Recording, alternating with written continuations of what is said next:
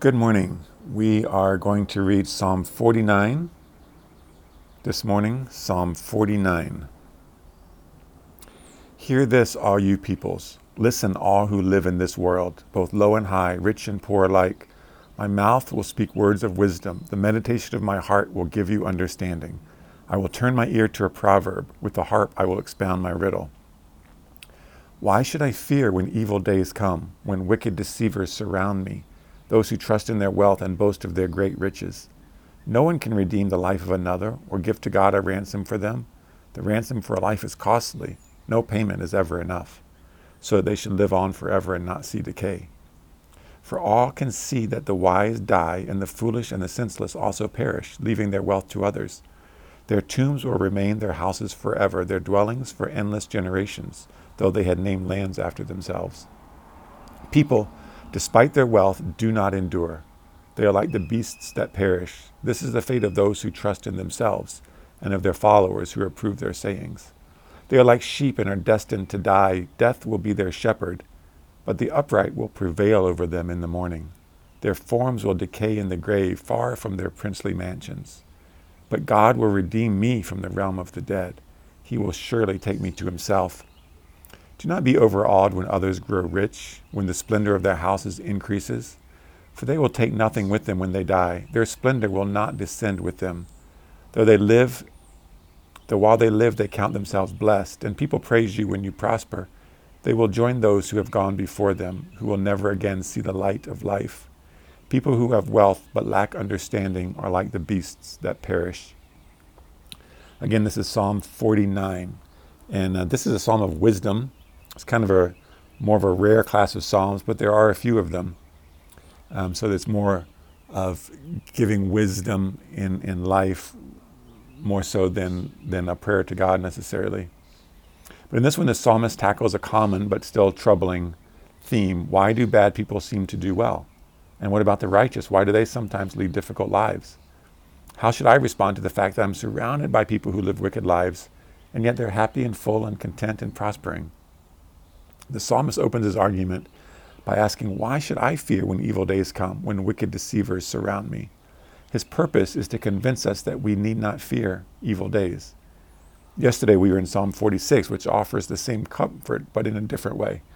In that psalm, we don't fear because we know that God himself is with us, and how amazing that is. In this psalm, we're led down a slightly different path. Most of the psalm is given to convincing you and me that these ungodly people who are rich and powerful now will one day die, along with the rest of humankind. And when they die, they'll lose all their riches and power and the good things of life that they so valued. Because of this, we obviously should not envy them or be upset about our current lack or our trouble. But the psalmist doesn't only give a bleak outlook for the wicked. He provides hope for the righteous, for those who know God and seek to follow him. Speaking of the wicked, he says, they are like sheep and are destined to die. Death will be their shepherd, but the upright will prevail over them in the morning. In the morning, on the other side of death, the upright will come out on top. He adds on, but God will redeem me from the realm of the dead. He will surely take me to himself. And this goes back to our point, to realize and be convinced that we have no reason to fear in the days of evil. Yes, evil days come, and they will continue to come. Yes, evil people will do well during those days and have fun and love life, but they won't last forever. And this is our consolation and our hope. Your day of evil is just that, a day. In relation to eternity, it's just a moment. We have a promise that God will bring us to himself. There's no reason for you and me to get freaked out by anything that happens to us or around us or in the world at large, because anything not of God is temporary.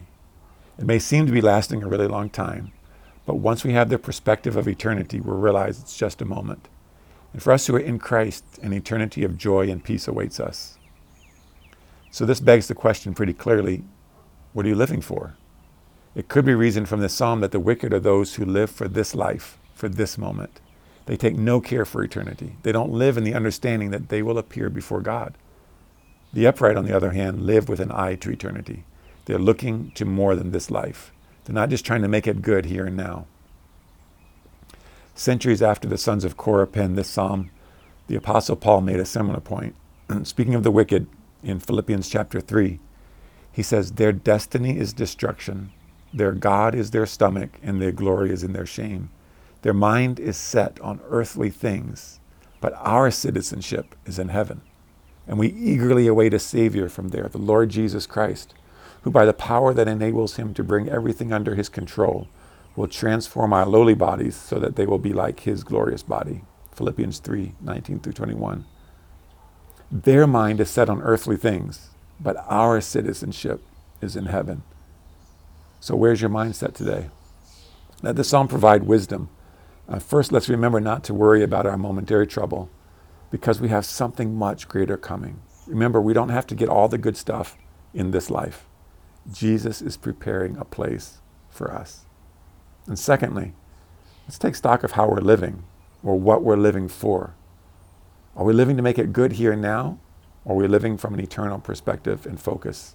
Are our minds set on earthly things? Or are we looking to our citizenship that is in heaven? Father, the troubles and temptations of this world are so in our faces. What the world offers and insists that we need is right in front of us day by day by day.